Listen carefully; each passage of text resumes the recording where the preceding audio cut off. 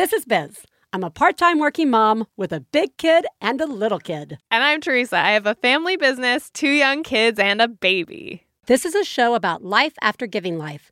Don't listen with your kids, because there will be swears. This is One Bad Mother.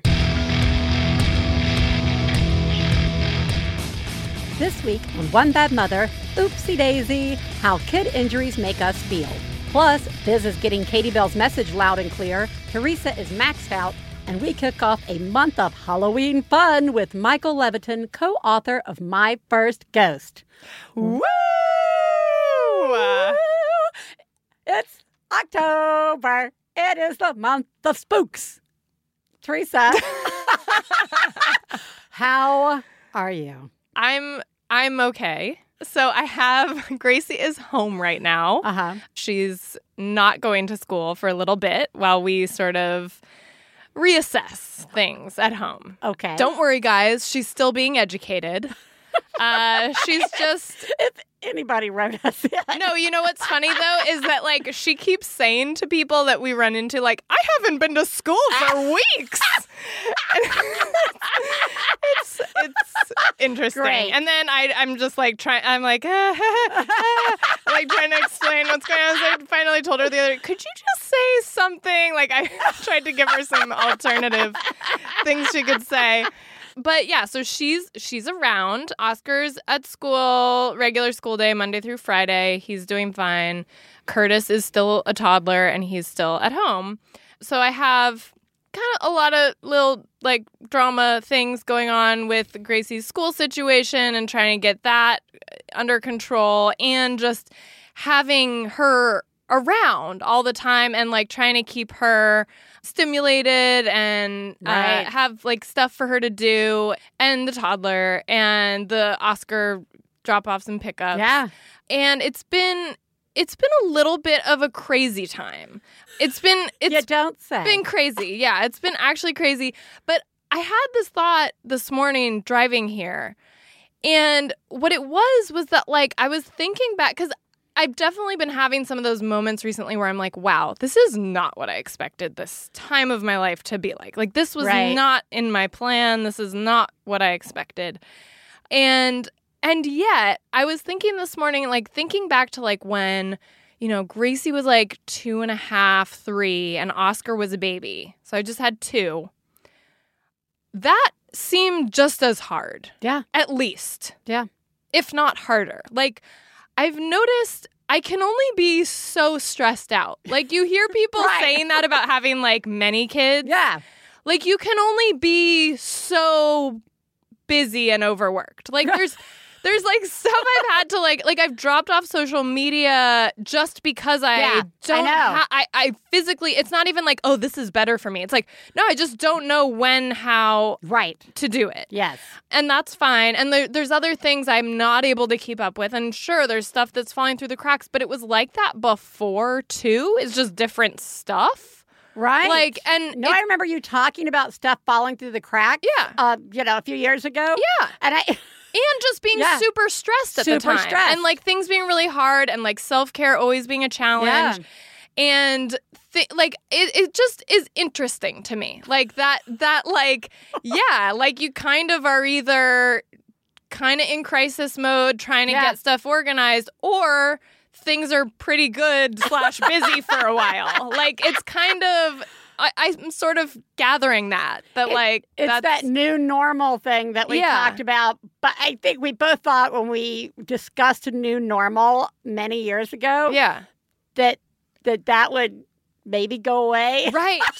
We did. I think because you're talking about stuff we have talked about. Yeah. And I feel like what's different, when you say what's different, is this thing that I think maybe this year is becoming more clear for us, is that all the previous times we've talked about it, we said it with the idea that it was going to end at some point in time. Thinking that was like a special moment in time. That was a really hard thing. That would go away. And now it's, no, there's only so... Yeah. You're just going to be maxed out. Yeah, you're just going to be maxed out sometimes. Yeah. And one max out is not that different from the other max out. Yeah. It's just like constantly getting poked all day.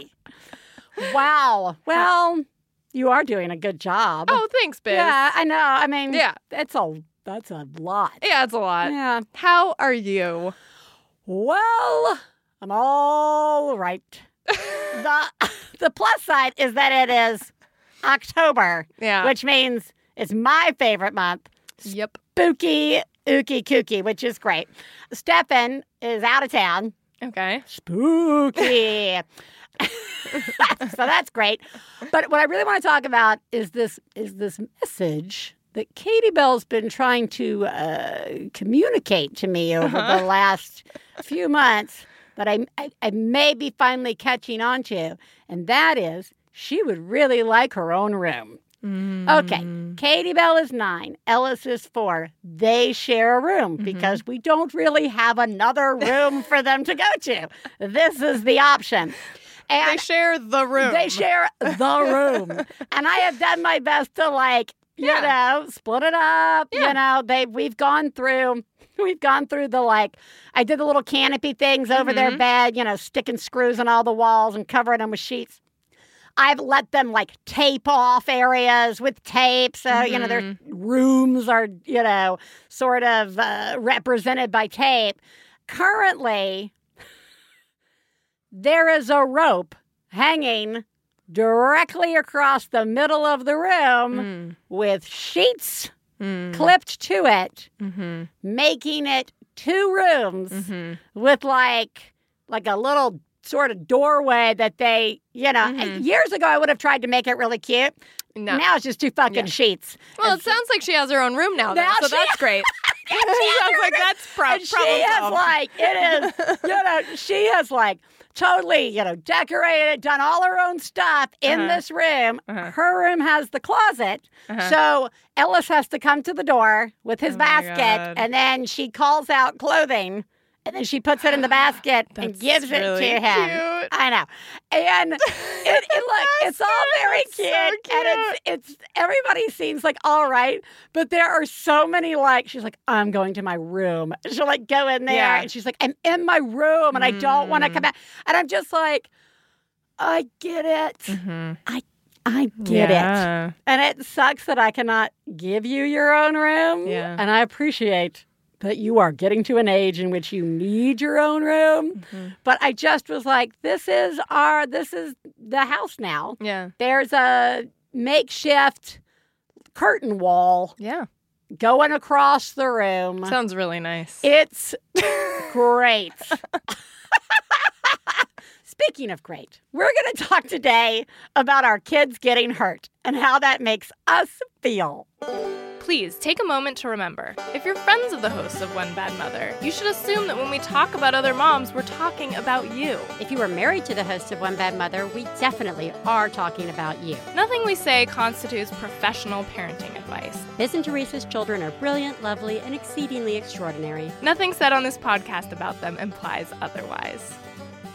Teresa. Yes. Once again, it's all about us. I know. It's always been about us. Through the lens of child injuries. Yeah. I started thinking about this topic, and I suddenly found myself going lots of places with this. Basically, how one as a parent approaches kids getting hurt. Does that change as kids get older, different ages? Yeah. I how do I feel? I mean, I want to say there are such a wide range of childhood injuries from stubbing your toe to breaking an arm.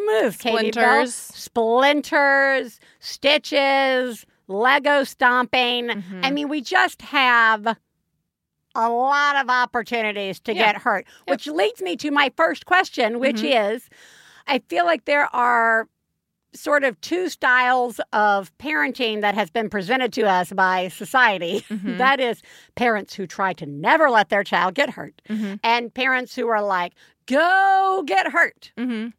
both sound kind of shitty. Yeah. When you look at it from like the way I think our media like portrays them. Yes. Helicopter, your child will never be able to do anything independently and not know what pain is. Yeah. And then there's like you just let your child go out and get right. So we're all monsters as parents. Right. Let's agree on that. Yeah. Where do you fall in this? Can we start with this? Just as parents, was there a preconceived idea of how you were going to handle kids getting hurt versus how you handle it?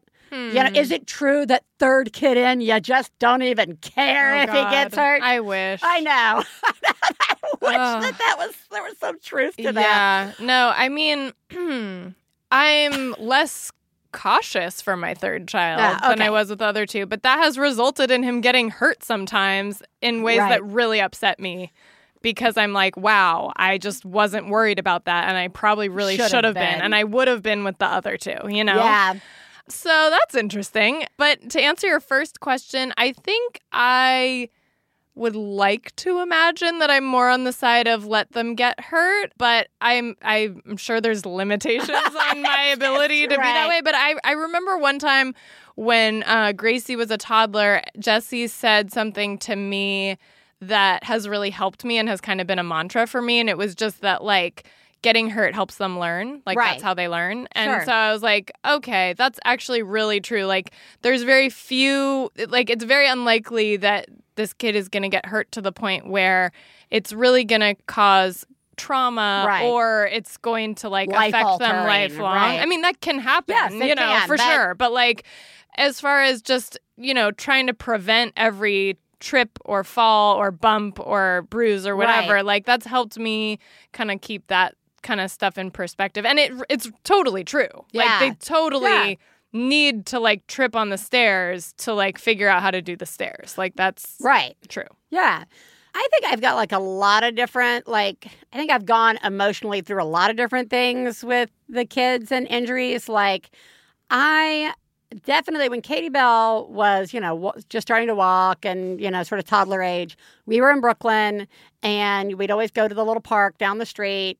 And, you know, I can remember feeling both like judgy and impressed by what I considered pretty free range of kids being in what I thought were perilous situations as toddlers. I'll be like, oh, that's an edge. Yeah. You're up high, that's an edge. Yeah. Right? Like, or like parents seeming to be very relaxed about it. And first child, you know, I remember feeling guilty that I couldn't feel that relaxed. And I remember feeling like, well, why should I feel that relaxed? And I called my mom and talked to Mama about it. And she said, and this has helped me as a mantra, which was, I knew you were going to get hurt, but I wasn't going to let you get hurt if you were standing right in front of me. Right? I was like, oh, I can do that. Yeah. So that helped me kind of feel like, okay, I obviously am not going to let you get hurt if you're standing right here. Like you're not going to fall in front of me. Right? That said, there have been lots of times when right in front of me, my kids have fallen. Oh, yeah. And you're like, oh, shit. Well, and sometimes trying to break their fall is more dangerous than just letting them take a little tumble. Yeah, like, I agree. You know? Yeah. I don't know. No, I agree. I just was like, oh.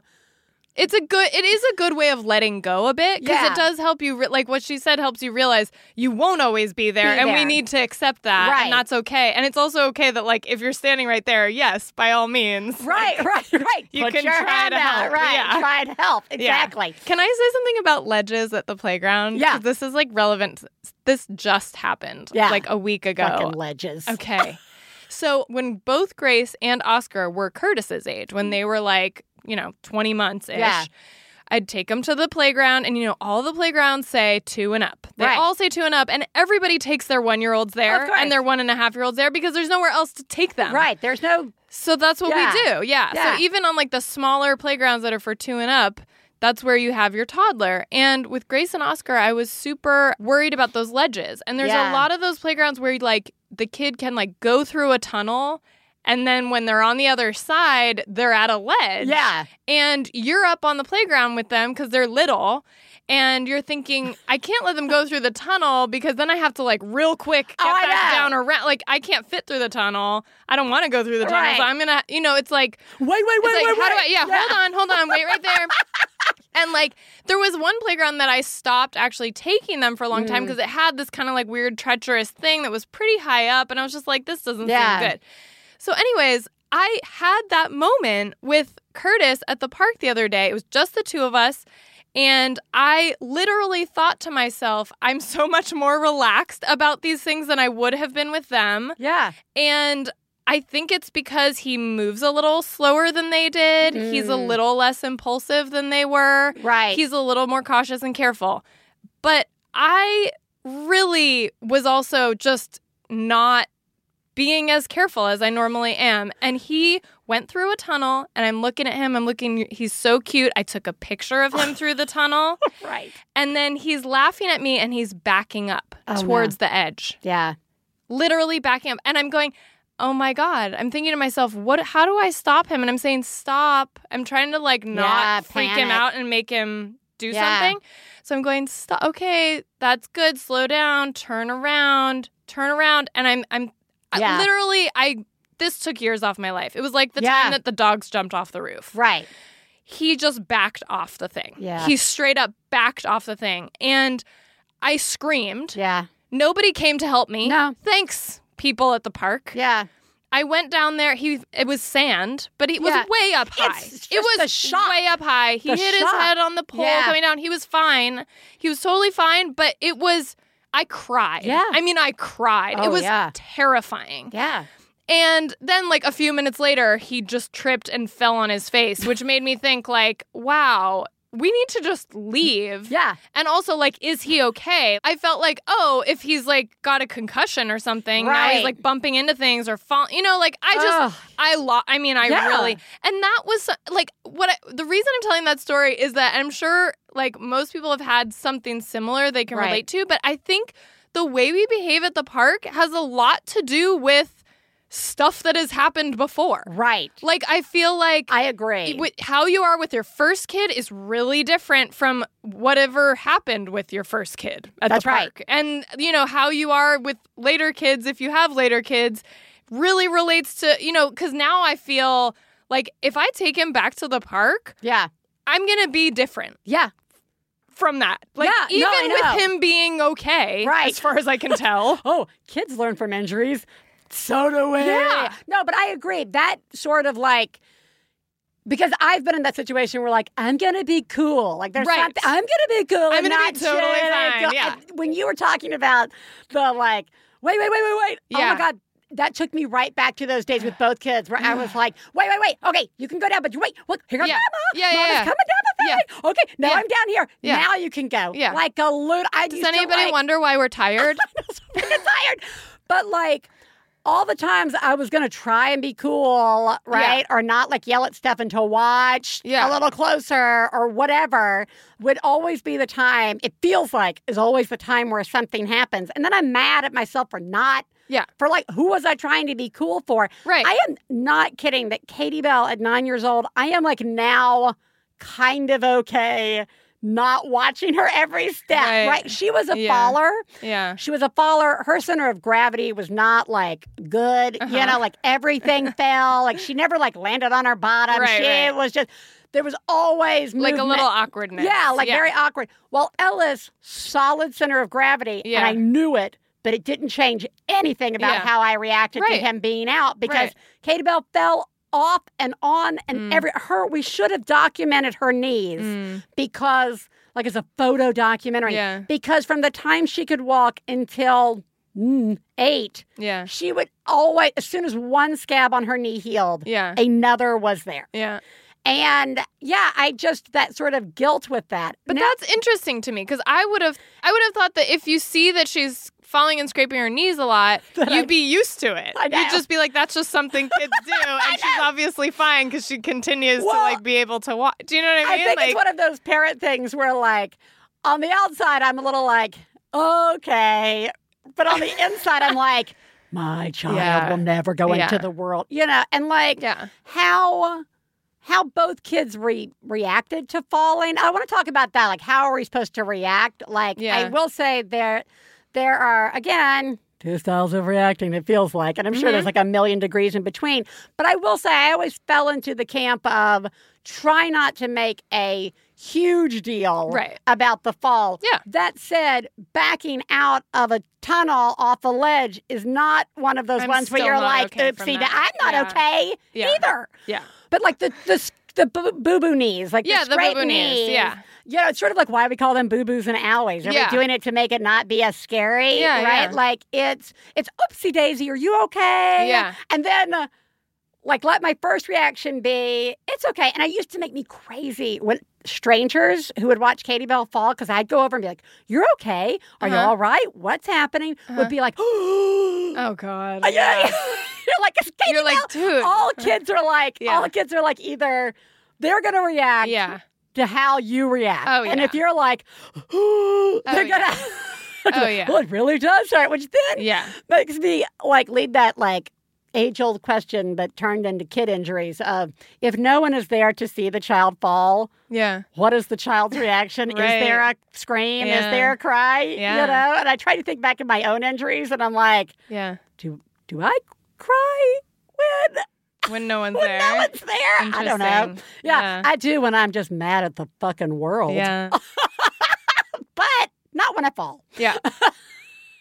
So I mean, how do you feel about the reaction or how you address injuries or like? Yeah, I think it's funny because, when with Gracie, when she was little, I think I used to do like the same approach. Like, I'm just going to try to stay calm and like, let her know that it's okay and like not freak out too much.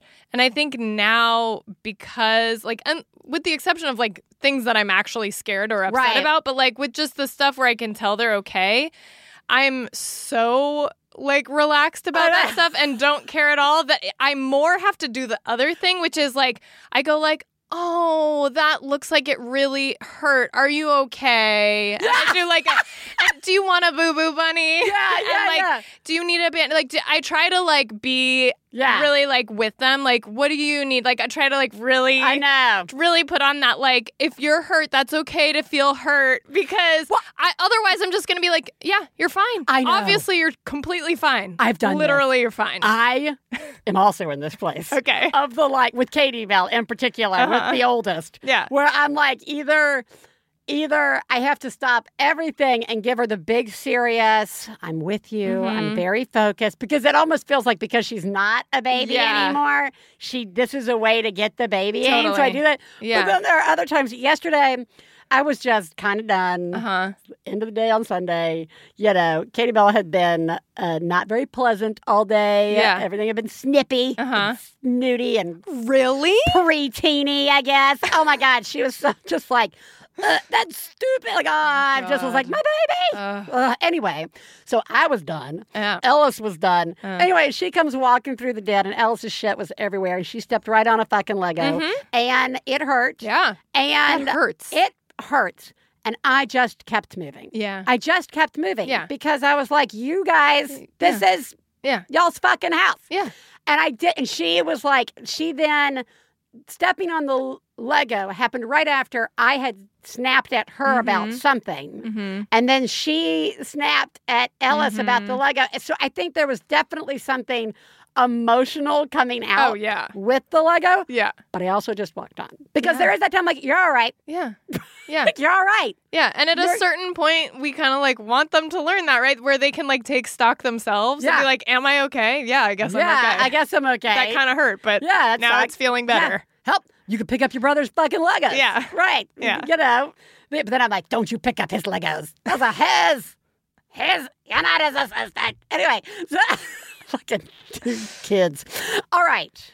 The last sort of thing I want to touch on about injuries are the injuries that happen when we are not there and how that makes us feel. Now, some of you who have been listening to the show for a while might have caught on that I could spend my entire day worrying about what's happening to my children. And for me, that has been a huge struggle of like, just shutting that voice down. Yeah. And even with the like getting hurt in front of me, another mantra that I had to say to myself was, okay, I know what the worst thing could be, but probably the worst thing is knocking their teeth out. Okay? I'm just going to, if they fall, like the worst thing is going to be like knocking your teeth out. Yeah. And I can't handle this if this happens, right? Yeah. So if they fall, if they slip, I'm going to set that as my worst case.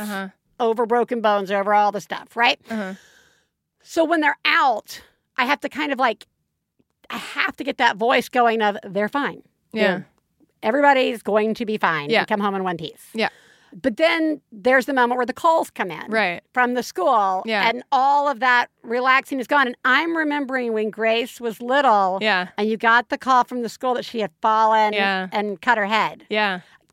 Just take us through what life is like when... Well, no, I think I was pretty calm. You were very in that calm. Situation, because I knew that she was going to be okay. Right. I just had to, take care of her. Yeah. But that one, I was thinking about them because that was a big one. It was like the first big. Yeah, and like she still has a scar. Like they had to like do the like straight, they call it the papoose or whatever, but it's like the straight jacket for little ones to like get stitches.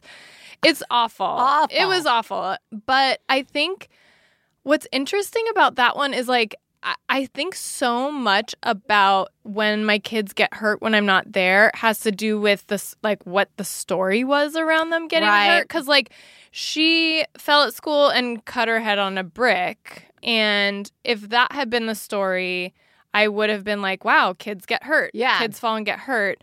Is there something we can do about the bricks in that area or something? Right. But what it was that another kid pushed her. Yeah. And she fell and hit her head. So that was way harder to deal with, even though they were 3. And it was not like a bullying situation. No. Like we knew this other family. They're great. Like the kid's great. Yeah. It was just one of those things. Right.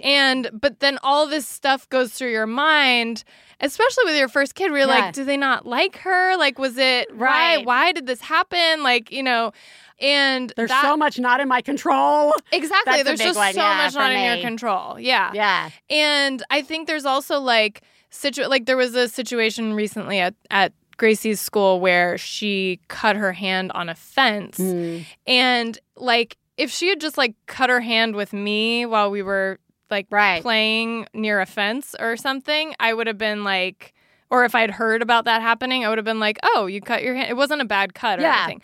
But like, because I know it was like a really stressful situation when that happened, I was horrified. I was like, and she cut her hand. Oh, yeah. Like, I was just like she got a cut. I mean, like, so I think that's a big part of it, too. The emotion, it's just like Katie Bell probably having a bigger reaction to the Lego because I had just snapped at her. The same is true for us. Oh, whatever's going on, it's going to either make that boo-boo the worst, or it's okay, or it's fine. I can deal. Yeah, I like have a hard time. I think it's like hard to bounce back sometimes as the parent of the like injuries, because like the moment that phone rings, I'm thinking, what's happened, right? I was noticing that about you the other day because you got a call from the school, and the minute the preschool called, this total change happened to you. Seriously, before you even picked up the phone, you were just like, it's the school. And I could tell that you were like getting into like self-preservation mode, like totally bracing yourself for the worst news. Yeah. It was really intense. Yeah, like, am I right that I was getting that from you? I never assume anyone is calling me from a school for any other reason other than somebody is sick or hurt. Okay? And so because schools aren't normally like, hey, everything's going great. Bye. That's just not what's happening. It's just like in my family. Yeah. Like every email or call from my, parents is, we just have to start with, nobody's dead. Yeah. This is what's happening. Right? Oh, my God. But like, I think the thing about like kids being away and getting hurt is so much of that taps into the like, I gotta be cool and let my children go out in the world. You know, like whether they get hurt at a friend's house or at school. Because I know things happen in the world, I don't want to be like, well, we've got to remove all the bricks from the school. Yeah. Right? Like, you're not going to be able to do that. I can't keep bricks. Right. There's so many toys my kids had as little kids that were so unfun because the cord was only like 5 inches. And I'm like, I get it. I understand it. Yeah. But I also understand that none of that's ever going to, you can keep shortening everything in the world, but it's not going to keep.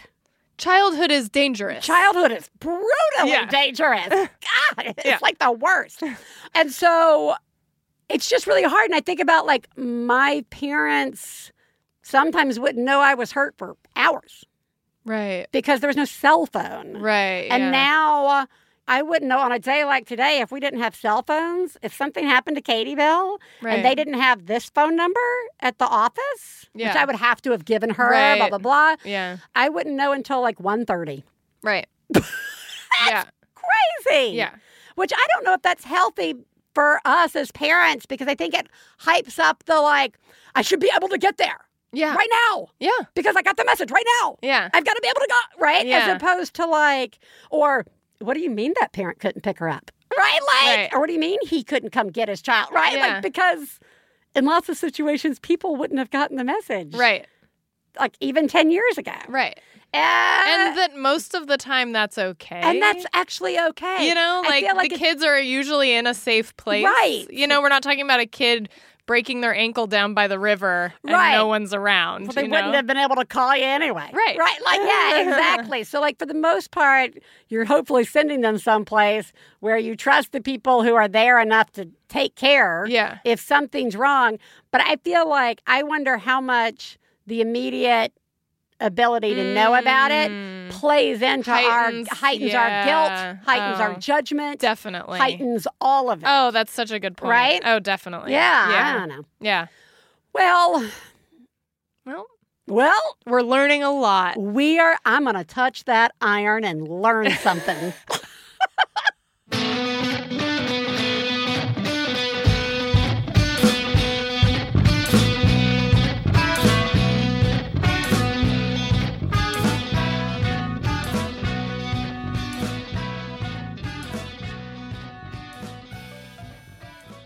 One Bad Mother is supported in part by Mosaic's Chips.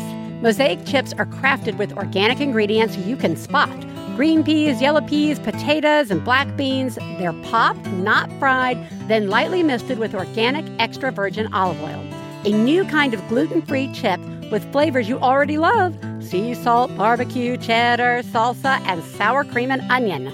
You guys, they're really good. Mosaic's chips are really light and crispy and a little bit savory and salty and just delicious. So, deliciousness.com is your one-stop shop for new and innovative snacks with ingredients you can feel good about. From Mosaic's chips, organic pop veggie and potato chips, to Crunch Bites, rice cracker-coated almonds. Use code MOTHER at checkout to take 20% off your first order at deliciousness.com.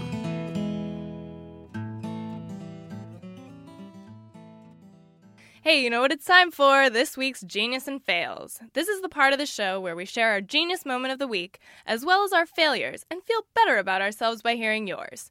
You can share some of your own by calling 206-350-9485. That's 206-350-9485. Genius fail time, Teresa. Genius me. Wow. Oh my God. Oh my God. I saw what you did. Oh my God. I'm paying attention. Wow. You, Mom, are a genius. Oh my God, that's fucking genius. Okay. We've already set the stage that I'm running real low on the self-care front lately, but I figured out the most amazing thing, which is that Oscar has a weekly appointment in this like professional building that just happens to also be the building where my therapist has her office from like, I haven't seen her in like 2 years. And I figured out how to, like, I was able to get her to schedule me so that I can take him to his appointment, run upstairs real quick, have therapy, and then go back down and pick him up from his appointment. And then we can go. So I'm there every week for him anyway. So I'm now getting access to therapy every week. Oh my gosh. Yes. That is so good. I know. That's so Thank good. you. Yeah. Mine is therapy related too. Okay. The last 2 weeks for me have been just rage-filled nightmares. I've always been very honest that, how being raped in college has affected, my life, especially as a parent and all this different stuff. But a lot of stuff, nicely packed away. And given not only the Me Too movement, but the recent events surrounding the Supreme Court nominee, Brett Kavanaugh, and his accuser, Dr. Christine Blasey Ford, there was a lot, surprisingly, that was not settled. So not only did I have therapy on the Friday that it all really first kind of came to a head, I then asked Stefan to take the kids to school on the day of the hearing so that I could watch it because I needed to watch it for my own reasons. And then I followed that immediately up with therapy. Yeah. And good. a lot's open and a lot is, we're going to have to keep working on it. But I just was like, I can because I am going to give myself the tools I need to take care of it. Good job. And that has been really a lot. That sounds like a lot. Yeah. And it sounds like you're totally facing it and like taking care of yourself in the best way you can. Yeah, that's what I'm going to try and do. Good job. Thank you. Hi, this is Teresa. I'm calling with a genius. I have to say my flexibility today has been on point. My toddler was too tired and cranky to sit through church today, so we just didn't go. I didn't pressure myself into forcing both of us to sit and try to keep him calm. So he just stayed home and took an early nap. And then we've just kind of done whatever today. The plans I originally had, I just threw them out the window. And now instead of eating his own dinner, I am letting him eat mine. So anyway, I just wanted to call and share with someone who might care. Thanks. You guys are doing a great job. Bye. This is really good. It's good. It's like a day of giving in. Yeah. To the fact that you have this toddler. You have a toddler who, isn't going to want to do all the stuff you want to do. And I feel like, I wish I could be that parent that my children aren't going to change my lifestyle. Yeah. No, but they did. Yeah. That's what happened. That's what happened. Yeah. And so sometimes just going with the water. Yeah. Just letting the lazy river take you around as opposed to fight. Can't put the inner tube back now. Gonna have to keep going around the lazy river one more time, and that's okay. And you're right. We care. Yeah, we totally care. We are very impressed with you. I am impressed. Yeah. You are doing a great job. Yeah, you are. Failures. Fail. You suck. Fail me, Teresa. Okay.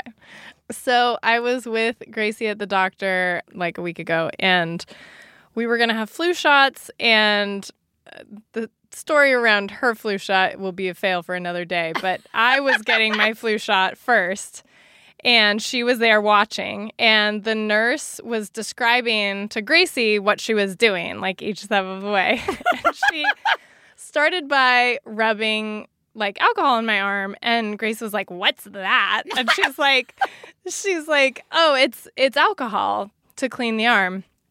And Grace goes, "Alcohol? Why? My mom already drinks a lot of alcohol every night." Oh my god. Oh. Yeah, and I looked at her and I said to the nurse, I have a glass of wine. Every night. And she's like, "Right, a glass of wine, right?" And I was like, "Yeah." And I looked at Grace "Are you serious? Come on, man. Don't rat me out. Be cool. It just feels so unfair.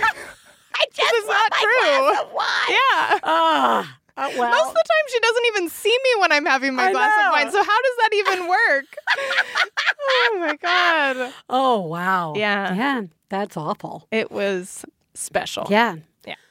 So mine ties in very nicely to what we were talking about at the beginning of the show about, sometimes stuff doesn't stop being hard. It just gets harder. And I cannot do emails anymore. I hear that. Complete, and I go to bed guilt over it. God, I have like 8 emails I just need to respond to, right? Or I just need to clean out that inbox. Or I just need to like email somebody to let them know this thing. Yeah. Or, it's not like anybody's asking me to write a paper. Yeah, no. I just have to respond. Yeah. And commit to whatever it is. And I just really get that. literally am like, I cannot. Yeah. Like, I can't do it. Yeah. And I don't know what that's about. I don't either. But I just am like, I know that this is a easy way to communicate with the world. Yeah. And I can't. I don't know what it's about. People are going to have to start DMing you on Twitter or something just to get a response. Definitely not any better with that. Call me on the telephone and ask me the question. Oh, sorry. Yeah. Hi, One Bad Mothers. I have a fail, an awesome fail. So I was outside with my 1-year-old, and all these rescue bots were near the wood pile. So I thought, oh, fun. We'll bring the rescue bots inside, and the older 2 boys can show the baby how to do the rescue bots. So we brought the 3 rescue bots in on the guest bed where the other 2 were watching a video, and I put them down on the bed, and little did I know these rescue bots were a hotel for tons of pincher bugs, like those yucky brown pincher bugs. So they start crawling out of the toys, screaming, and chaos ensued. And I'm like, everybody off the bed. And luckily I thought to like wrap the quilt up into a bundle and then go shake it off the deck. But I was just like, oh my God, that was so disgusting and could have been a lot worse. But yeah, so awesome fail. Hope you guys are doing awesome and have a great day. You're doing a great job. That's pretty awful. I saw this coming because we had the same thing happen with our Octonauts Gups a couple of years ago, and I will never leave like a plastic toy that has any hollow parts outside ever again because it was so gross. I saw this coming because I've seen horror movies. I just was like, what is so about gross. to happen? And the pincher bugs are nightmarish looking bugs. They really are. Anyway. Yeah. I do not know if pincher bug is the name. It's not the name. But we all agree. Know we know what that is. Bug. It's a pincher bug. I'm not even sure they pinch people. No, I don't think they do. But they are nasty They're looking. so gross. They're so scary looking. Yeah. Right? And where there's one, there's more. Oh, and they're always hiding and lurking. That's right. And for them to come pouring out of rescue bots on your bed. Yeah, yeah. I am so sorry. Yeah, I'm sorry too. You are doing a horrible job. Really are. Yeah. What a way to kick off a spooky season. You are the greatest mom I've ever known. I love you, I love you. When I have a problem, I call you on the phone.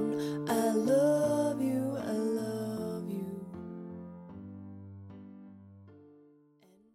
One Bad Mother is supported in part by Care.com, the easy and reliable way to find care for everyone in the family when and where you need it. Care.com is a super helpful, convenient, easy-to-use website. Biz and I both have premium memberships.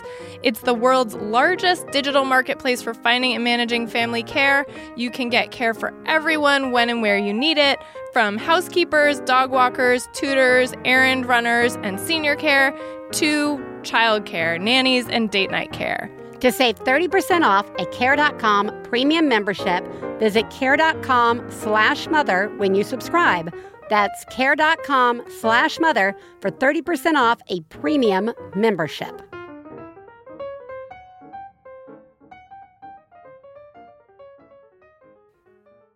Teresa. Yes. Let's call someone today. Hey, today we are calling Michael Leviton, who's a writer, storyteller, photographer, and musician. He has ghostwritten celebrity picture books for HarperCollins and written 20 illustrated paperbacks for below-level readers for Scholastic's Read 180 literacy program. He teaches creative writing to adults, songwriting to children, and has appeared on This American Life and written for the New York Times Modern Love. His memoir, To Be Honest, about his honesty-obsessed upbringing is forthcoming from Abrams Books in spring 2020. Leviton co-wrote My First Ghost, a children's book about how to be friends with ghosts, published in 2012. Welcome, Michael. Hi. Hello. We normally ask all of our guests a certain question that this week, I think I'm going to mix it up as it is the beginning of October, my favorite month of spooky delights. And I'm going to ask you instead, do you have any ghosts living in your house? Yes, I do have ghosts. I've had ghosts for a long time. I live in a small Brooklyn apartment with many ghosts. I've actually lost track of how many ghosts I live with over the years. I have to ask you this question, though, on this. I used to live in a Brooklyn brownstone, bottom floor apartment thing. And I had cats who were constantly aware, I just assumed, of the ghosts. Do you have a pet who's aware of the ghost in your house? No, I have no pets, but also ghosts are, the kinds of ghosts I'm talking about are invisible and silent and take up no space at all. So there's no way to feel them in most cases. Understandable. We had this cat who would just go to the corner and cry up at the top of the corner. My husband was like, "What is happening?" And I was like, "Oh, it's obviously because there's a ghost there." Yeah. Well, that's an explanation. Yeah, that is always my explanation. I will always go towards, there's a ghost there first. Why is your child looking over your shoulder? Ghost? Well, it's obviously looking at a ghost. I'm not going to turn around. All right. Well, we have had you here to talk about a book that you co-wrote a couple of years ago called My First Ghost. And I want to say, Teresa introduced me to this book. I'd like to give you some background that she and I are very different people. And one of the things that makes us different is Teresa not as into the spooks or ghosts or anything terribly scary. I'm staunchly anti-spook. While I for sure grew up in a haunted house and come from a long Southern family of seeing ghosts and, I definitely, ghost, obviously. Spooky things, perfect. The spookier, the better. So given that, Teresa got this book, and she has been talking about it for a while now, just how sweet it is and what a sweet introduction to ghosts that is for her kids. And so she gave it to me to take a look at and read with my children, and I started reading it thinking, this is the most terrifying book I've ever read because I actually believe in ghosts. I'm like, there's a ghost right over your shoulder right now reading the book. There he is. So take us through. It really is a sweet book. I don't want anybody to think that this is a horror novel. But take us through why you wrote this book and sort of your thoughts on having a ghost in your house. Well, so there are two sides of me about this book. I think the way I came up with this idea, Margaret and I came up with it together. This arose from a book we love called Uncle Shelby's ABZs, which is a Shel Silverstein picture book that maybe is even out of print. But the joke of that book is that Shel Silverstein keeps giving you lessons, keeps teaching you things that are all wrong. And as a child, you see through what the adults are telling you. And the whole thing is just one thing after another where you're laughing at his attempts to trick you. Right. you know? So it's the fun of seeing through the lies of adults. There's a part in Uncle Shelby's ABZ where he has a little circle on the page with a smudge on it, and he says, "Hey, kids, I've pasted to the page a brand new quarter for you to spend on whatever you want. P.S. Be sure your parents don't steal it before you can spend it." As a kid, you're like, there was never a quarter there. Shel Silverstein is tricking me, you know? Right. And so as a kid, I thought that was the funniest thing ever. Seeing through adults and their lies and tricks was my favorite game, you know? And I was raised by very skeptical parents who love to point out the lies of the world. To me, the book is about... That's a lie. So for me, the joy of the thing was telling you we've given you a free ghost that's invisible and silent and takes up no space. Right. Okay, and the kids getting to try to prove that there is no ghost. Right. So kids of a certain age respond like going, "Oh my God, there's a ghost," and they can enjoy that version of the book as well, which is fun to believe that I've given you an actual ghost. Right. But it's real, or an imaginary friend, or whatever, however you see it. But the other half is the kids who are laughing at all of the attempts to trick them that there's really a ghost there. So when I would do reading, a lot of kids would like try to call out inconsistencies in the book to try to get me to admit that there was no ghost in the book, which I thought was really fun. But I am laughing because I read this to my 4-year-old son, and I say, I get to the first part where it says, you can't see, hear, or touch your ghost. And this just seemed preposterous to Ellis because we've grown up talking about, you can see ghosts. Right. It's just like, I don't understand. So this is playing out in a totally different way in our house. And it's also like really hard for me not to read it in a super spooky voice. Like, right. Your ghost will never wake you up by sitting on your head. Right? Right. Yeah. Okay. Well, so being raised by skeptics, I guess I have to ask, do you personally believe in ghosts? Yeah, I mean, I've never seen a ghost myself. I've encountered supernatural phenomenon that I tend to be pretty skeptical even about my own things that I've experienced. But I know a lot of people who've had really intense ghost experiences, and I believe them. So I don't know what that means, but I don't know. I guess I believe in ghosts. I guess that means I believe in real ghosts, unlike the trick ghosts in the book. Well, true, except that according to your rules that you've set up in this book, you could very well be surrounded by ghosts right now. Right. That's that kind of ghost. The kind of ghost I talk about in the book, I have many of them in my house. They're everywhere, haunting you forever.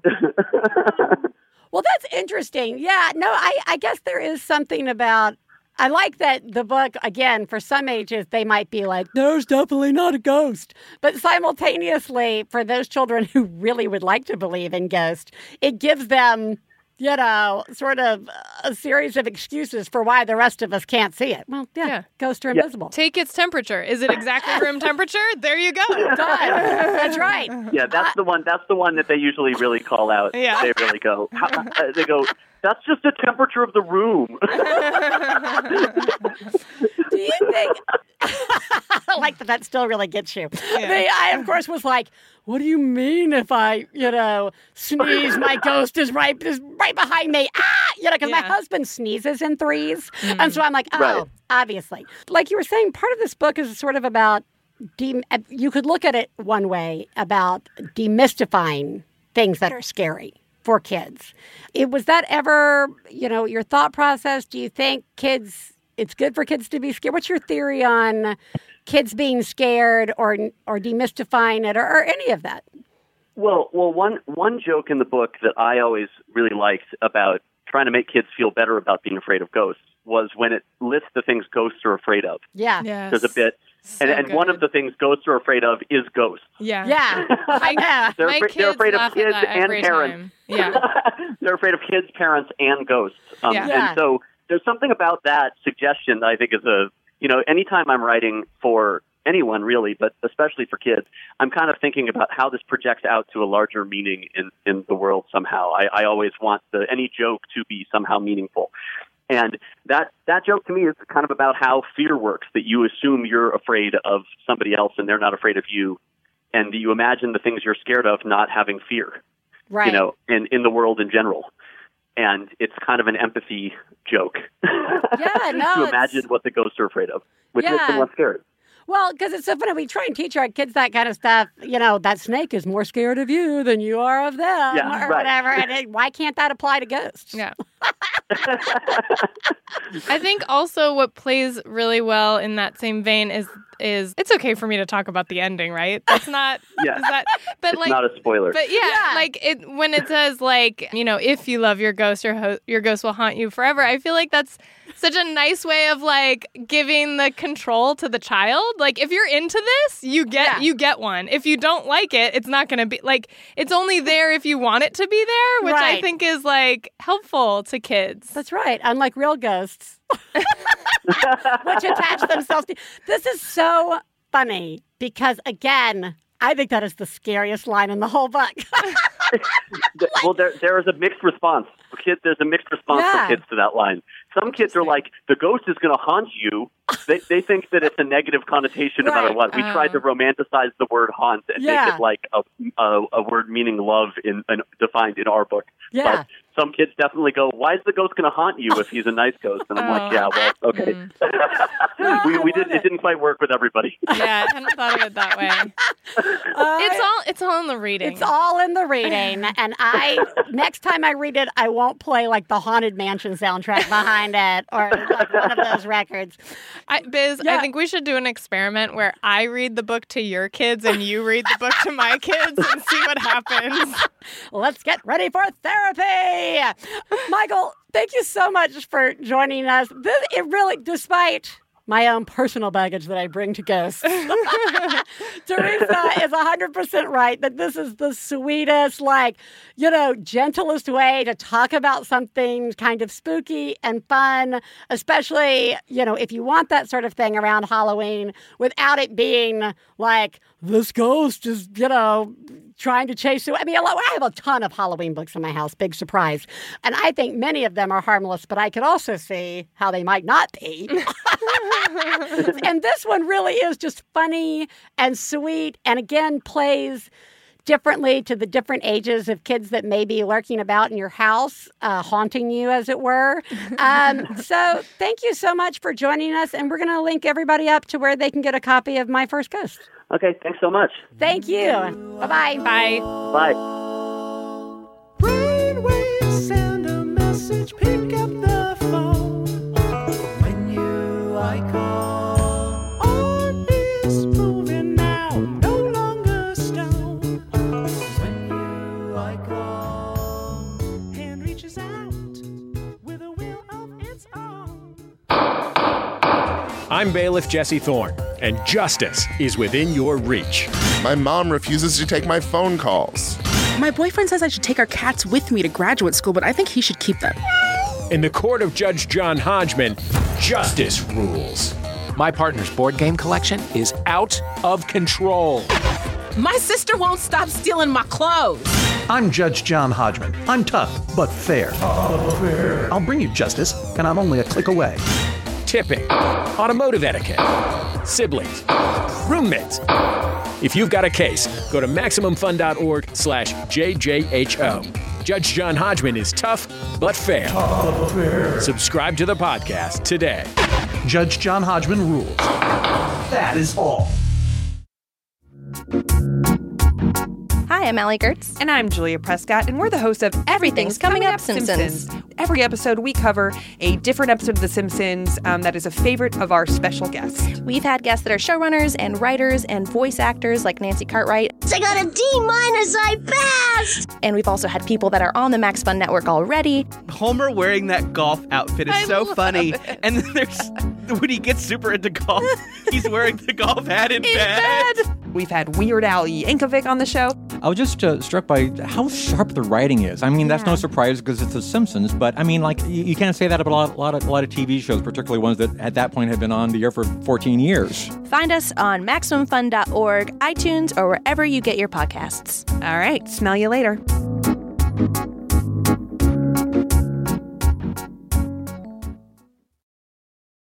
Ooh.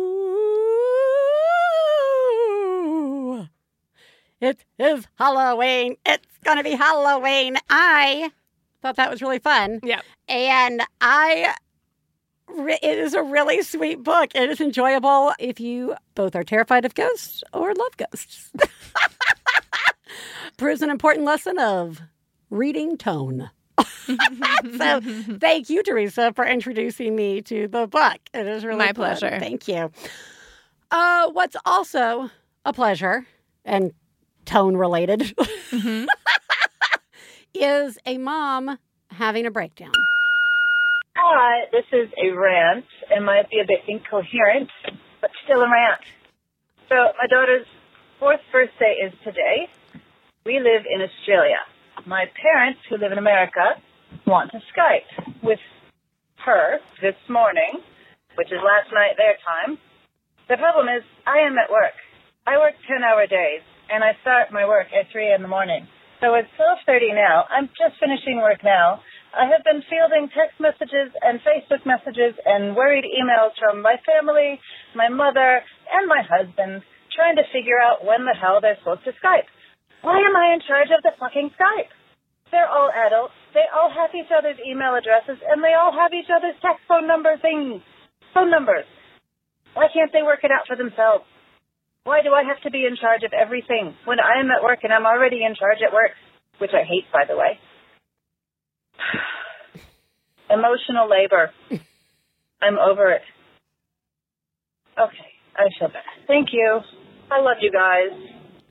I'm glad you feel better. Yeah. Because that is one of those annoying things that it just sort of like organically happens in the worst ways. Mm-hmm. You know, like you think, you know, like you have a kid, you're in a relationship. Yeah, you're taking on a few things here. You're taking on a few. And then suddenly you find yourself feeling like everybody sees you as the only person who can do all the stuff. You're everybody's parent all of a sudden, it feels like. And people do it unknowingly. Yeah, They're just like, you're my usual connection to this other person or to this. I'll just, Yeah, and none of that, regardless of how it happens or why it happens, on the wrong day, it feels like the worst. Yes. And even on a good day, it's annoying as hell. Yeah. Well, listen, you are doing a remarkable job. And let's not forget just how hard it is with work hours like that and your daughter turning 4. Yeah. I think I've said often on the show that the older the kids get, the worse I am at their birthdays. Mm-hmm. I just somehow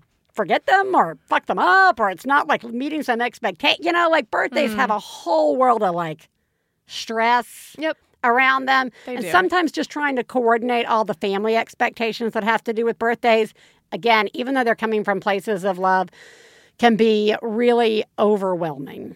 So you are doing a very good job. Yes, you are.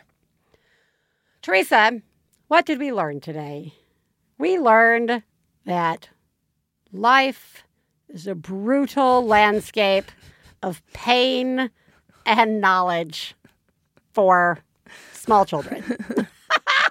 We also learned that it's very important to us when they're young, and as they get older, we don't care. It's not true. What I learned was I had not thought about it along the process, along the lines of thinking of, kids are going to get hurt, and it's going to teach them. Yeah. They won't do the stairs that way again. Or maybe it'll take them 3 or 4 times to figure out stairs. Yeah. Also, I may be learning something. Sometimes what I'm learning is we are moving to a house without stairs. May not be the best response. But other times, it is teaching me, a little bit more about how I should be reacting. Where should I be? How vigilant? Should I not be vigilant? Am I okay to be relaxed? Just because something happens once doesn't mean it is going to happen again and again and again. So I feel like there's a lot of guilt, judgment, and then sort of self-forgiveness that comes out of these boo-boos and uh-ohs that our kids are having. And that's not always a fun process to go through while we're in the middle of also seeing our kid hurt. Yeah, I also think that, we sometimes conflate, our responsibility for, loving them and caring for them with, somehow that safety equals they can't ever get hurt. Right. When they get hurt, it's I should have done this or I should have done that, or how could I let this happen? Right. And it's always a good reminder, I think, to just remember, it's almost like a lot of times the feeding advice that we've gotten on the show, which is our job is not to get the food into their body. Our Right. job is to provide the food, and Right. it's kind of up to them to do the rest. Yeah. And it's sort of like that where, our job is not to prevent every single injury. Our Right. job is to give them opportunities to safely learn and grow. Right. And that is going to involve some owies sometimes. And we can, our job is also to show them that we care. Right. But it's not to make it not have happened. That's not Do you know what I mean? Yeah, no, I know. And it's just like leading me to that whole, realization that you have to kind of maybe spend a million years in therapy for about just like we can do all the preparing. We can do all the, this is how you do stairs. This is how to stay safe in the street, blah, blah, blah, blah, blah. But none of that's going to stop it. Yes. You cannot stop it. Yeah. And that sucks. Yeah. It sucks. And I feel like maybe we don't take enough time to talk about like the psychological toll that we have to like continuously work through when dealing with that. It's like always on the back burner. We're always telling our voices, they're not going to run into the street. They aren't going to, you know what I mean? Like I said, the worst thing, what is the worst thing really going to be? Now I have to just deal with that, right? Like that's a lot. Maybe we're not giving that enough credit to how that might be wearing us out. Right? Yeah. So, anyway, great lessons. We also learned that ghosts are everywhere. They are. And that's either really great or terrifying. Yes, this is a very factual, evidence-based book. Look forward to a whole month. I just want to say, I have to give Teresa a quick shout out, but I am so thrilled that she is on board for Spooky Month. Yeah. And we have got so many awesome spooky things planned. An amazing guest to come in and talk about different things relating to spookiness. I'm too tired to fight it. I am so excited. Everybody, you're doing a really good job. This has been a particularly awful 2 weeks for many people. Yeah. And definitely. It is just try and be really kind to yourself and to others. The sort of political and social landscape we're in right now is not one that, at least on the page, is expressing a lot of kindness. And when we're all feeling like there's not a lot we can do, one thing we can do is really try and be kind to each other. And remember, we don't know what the person next to us is going through. And I don't know, let's just try and be nice and vote. And call some senators if that's also something you can do. I read this really nice thing online where this woman said on Twitter, if it's just been too much, it's okay to step back. The rest of us have got it for you. Okay? And that is really true. So take care of yourself and those around you, and you're doing a really remarkable job. Teresa, you are doing such a great job. Thanks, Biz. So are you. Thank you. And we will talk to you guys next week. Bye.